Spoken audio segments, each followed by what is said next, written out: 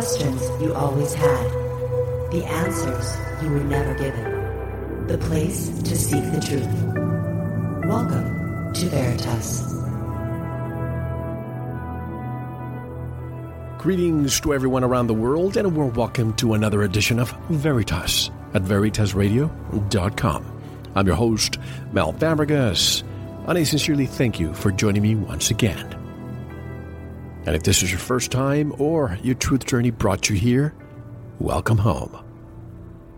As I tell you every week, if you want to listen to tonight's full interview and every single interview we have ever done, all you have to do is click on the subscribe button of our website and you'll get your login and access immediately.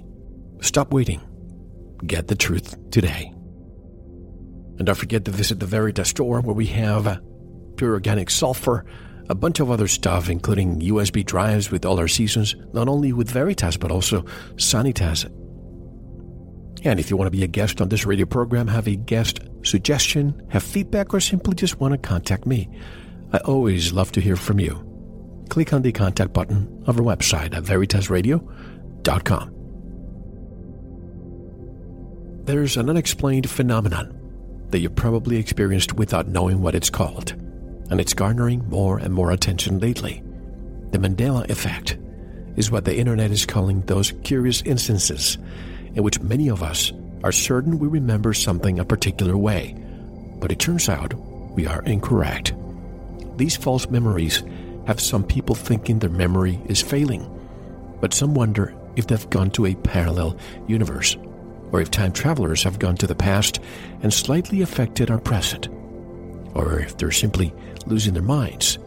Whichever it is, what's most interesting about the Mandela effect is that so many individuals share the same false memories. Here's a possible explanation. Humans are waking up to a new consciousness.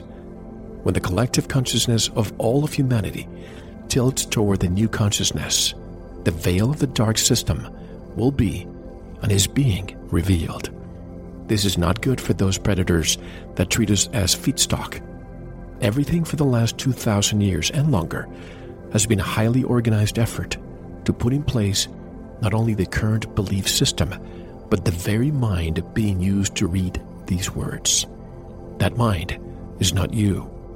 All frequencies of all kinds, and everything is frequency, are controlled and utilized to keep you in the prison of your mind. Well, the cell door is open, and they are afraid you will walk through.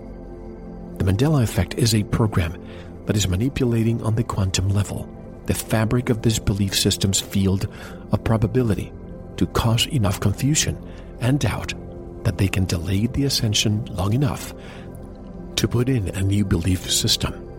The new system will require events that force sheep-like humans to adopt or starve. Those that adopt, and all technology leads this direction, will eventually be destroyed or become transhuman. Those that chose the natural way will survive. Humans have chosen to adhere to a belief system that does not allow them to process this information.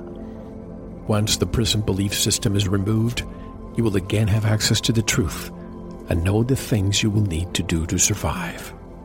What is the Mandela effect? Is it a parallel universe, a simulated reality, CERN, memory inaccuracy, artificial intelligence, or all or none of the above? To answer this question, tonight's special guest is Roy Horne. Roy is a professional musician, and for over 45 years, he has strived to expand his consciousness and personal freedom. He is the author of The Mandela Effect Ascension. His website is meascension.com, and he joins us directly from the state of Arkansas. Hello, Roy, and welcome to Veritas. How are you? Oh, I'm doing great. Thanks for having me. My pleasure. And Roy, this is one of those terms that has taken the alternative media by storm, I would say, probably for the past couple of years. But it wasn't until recently that I found out what the term was all about. A lot of people don't know why it's called the Mandela effect. Let's start with that. Well, in 2013, December of 2013, Nelson Mandela died. And there was a lady by the name of Fiona Broom and she's the one that coined this term. And I don't remember if she was at a cocktail party or exactly what it was, but she mentioned that she remembered Mandela dying earlier, like in the 90s. And she found that among the group of people she was with, part of them had her memory, and part of them believed that the only time that Mandela had died was just right then, 2013. And by the way, I was one of those who thought he died in jail years ago, in the 80s, I think. Yes, I'm one of those. I had the 80s. And but you know what was really strange was I remember him dying in the 80s in prison. But then in 2013, I do remember him dying. And I do not know why I didn't just say, no, wait a minute. But I just went right through it. I was just as asleep as everybody else, I guess. But anyway, Fiona Broom started this, I guess, a website or a conversation about this. And it led to all these other things in which there are all these people's whose memories do not match the current timeline. And it was coined the Mandela effect because it was started supposedly with Nelson Mandela's death. Now, I read a little bit about your bio, but why don't you tell us a little bit about yourself and what brought you to this topic and all other topics that you discuss in your book? Back in the early 70s, I'm 66 years old, and when I was 21 years old, a friend of mine turned me on to, or introduced me, you can tell by my language, I'm an old hippie or whatever, but introduced me to these people that were very adept with peyote. And this was down near Austin, Texas.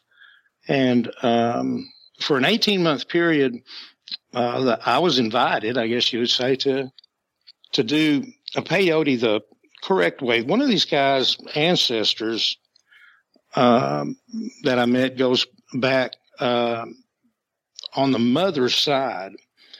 His mother, grandmother, great-grandmother, all on the mother's side, they can trace it, or supposedly, to the Nahuatls, which is a Mexican Indian tribe or Central American Indian pre-Aztec.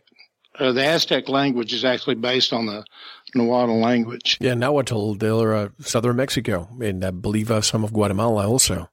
That's correct. And but they go way back. And this one person I'm talking about who introduced me to peyote, his grandmother had introduced him, and she is from that lineage, and this tradition had gone way back. And so I never did it as a joyride. And there's a specific way to do it, and you know, I did it in their way. I did it 3 different times that way. Each time was a 72-hour ordeal, basically. And but anyway, I got some an insight. If you do peyote 72 hours, you know, straight, this reality will, you know, it fades away pretty quick, and then what happens next just depends on, I guess, your energetic state. And I'm not real sure how it happens for everybody else, but I was shown, I guess, the mechanics, or I could see the mechanics of reality, what was really going on. And although I never put a lot of that together until just recently, it stayed with me forever, and enough of it was with me that I figured out what freedom really was, and so I strived for that all my life. That's just since that time. That I guess that's been my vocation. Everything else has just been to maybe feed my body or pay a bill, but every minute of every day, just about, my whole focus has been on transcendence, I guess you would say, a raising of the consciousness to a freer state. How do you compare, and I don't mean to bring this up right now because this probably has nothing to do with it, but indirectly does. You said that you were a hippie from the 60s. How do you compare the hippies from the 60s to the hippies that we see today? Well, that's the same thing as the bikers I knew in the 60s compared to all the Harley-Davidson wannabe bikers running up and down the road today. And maybe I shouldn't say that. because I think there are a lot of people that really have or trying to put their heart in the right way. But I think the difference is there's a very socialistic and really almost a communistic agenda behind any kind of movement today. And the movement back then, even though it was like you could have called it for some true communism because they moved into little communes. 25, communes. But everybody knew that wasn't going to work. But back then, the whole agenda was to break all the agendas and then not have one yourself. And I think what it did, it just kind of broke a lot of people's minds out of the little box that they were in. I think it was good for everybody, the hippies, the non-hippies, everybody benefited, and it was very painful to watch it struggle through what it went through because politics got so involved with it. But wasn't this as a result of the Vietnam War? It was a way that there was, what was it called? The flower. The flower revolution, basically to stop the war. And basically the government gave away pretty much drugs so that all of you hippies would have been just separate from it. Just go and enjoy the drugs and let us fight the wars. Right. You're exactly right. I mean, that's and the young people that were figuring all of that out. They knew that Vietnam was just a con, just to keep the military-industrial complex fed, but it was being fed with young people's lives, and it still is today. And it was a standing up against that more than anything. And Vietnam was the kicker. Vietnam was the whole deal. And it's what set it about. It's very strange that something like that was set about a peace movement. That didn't work, but essentially it was the CIA that wanted to turn social activists like you into, quote unquote, flower children advocating peace and love, quote unquote.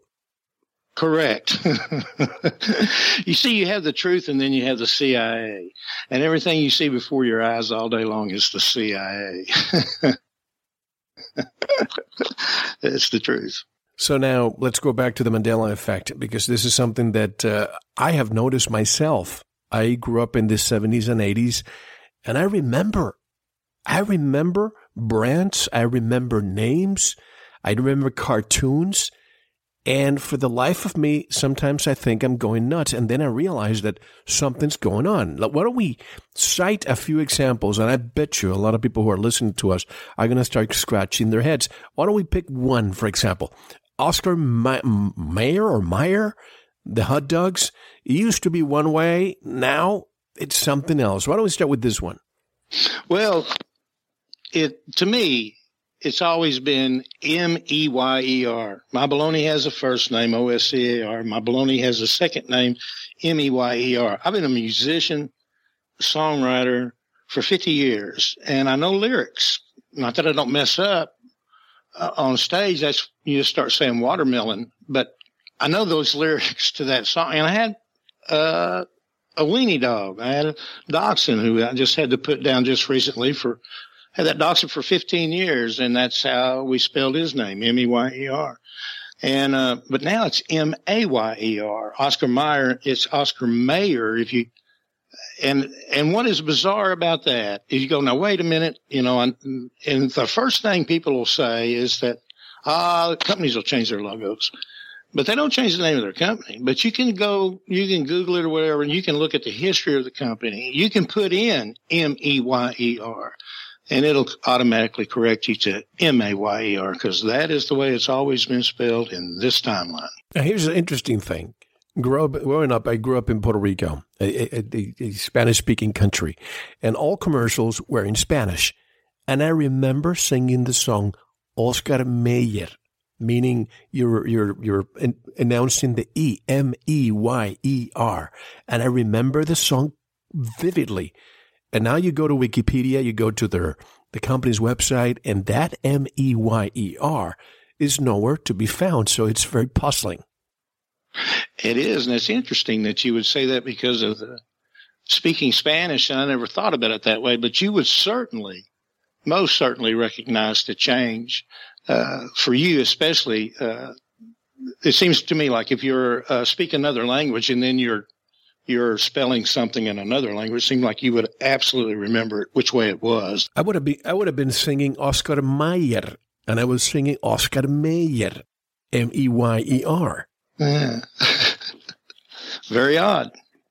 The first one that got me was J.C. Penney, Penny, and all of a sudden it was Penney, and I knew that one right. It's just wasn't right. I just remember pennies. I never remembered J.C. Penney. J.C. Penney's, and that was the very first one that I saw, and then I got dragged through the Oscar Mayer, Berenstain Bears, Ford logo. Oh, just, it just goes on. It's still going on. You reach a point where it's just like, oh yeah, there's another one. But, there's just too many to count. People keep finding them every day. Here's another one. I remember my wife used to love this HBO show, Sex and the City, but I remember it being Sex in the City. And now all of a sudden, DVDs and books and magazines, all you see is Sex and the City. Right. I remember Sex in the City. I never watched the show, but I do remember it. And I think they made a movie that entitled that also. But I remember it as Sex in the City also. And also for rock lovers, the band Queen, I remember We Are the Champions, the song. Who hasn't been singing that song at a sports event? And I remember at the end of the song, we are the champions of the world. That last part is nowhere to be found at the end of the song now. And isn't that bizarre? I mean, and that is so strange to me. And like in the music realm, Peter Townsend, the guitar player with The Who, and his name is spelled S-H-E-N-D now, Townshend. And that really, I couldn't believe that. People's names are changing, and not just lyrics, but and it's more than one song. But I think that one is the largest one. And I think there's a parody on YouTube. When I say parody, I think we're being mocked.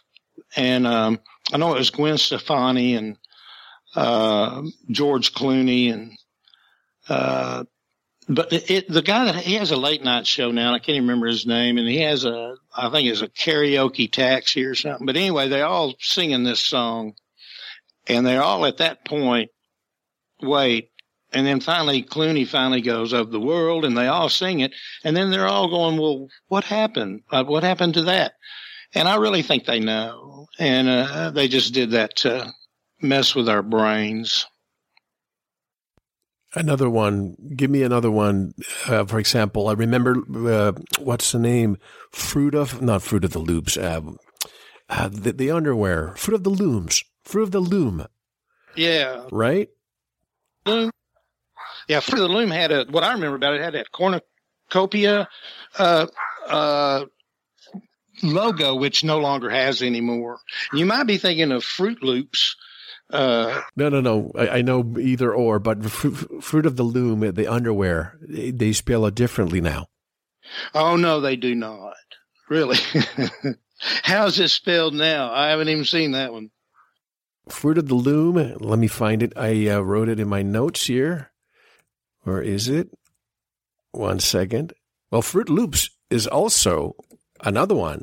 Fruit Loops is actually spelled Fruit Loops, O-O-T-O-O-P. Now, it used to be fruit, like you spell fruit. But I guess the question is, are these companies, I mean, I understand. I used to be in marketing and advertising. Sometimes you change the branding to appeal more to a new generation. Have they changed the branding, or is this something that we cannot confirm? Well, they haven't changed the branding. And you just, you really don't do that. Like, and I'll put one just right out. And it's Thank you for listening. To unlock the full 2-hour interview, including video formats, downloads, transcripts, exclusive articles, and more, subscribe to Veritas Plus now. Gain access to our entire archive dating back to 2008.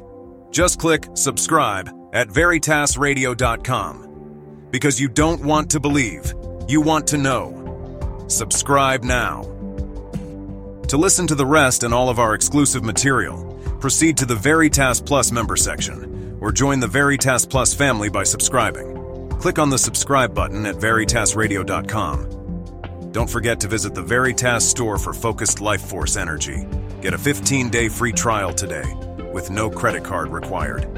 And if you want to get in touch with Mel, want to be a guest on this radio program, have a guest suggestion, or have feedback, just click on the contact button on our website at veritasradio.com. Now, proceed to the Veritas Plus member section or subscribe to listen to the rest of the interview. You don't want to miss it. Because you don't want to believe, you want to know.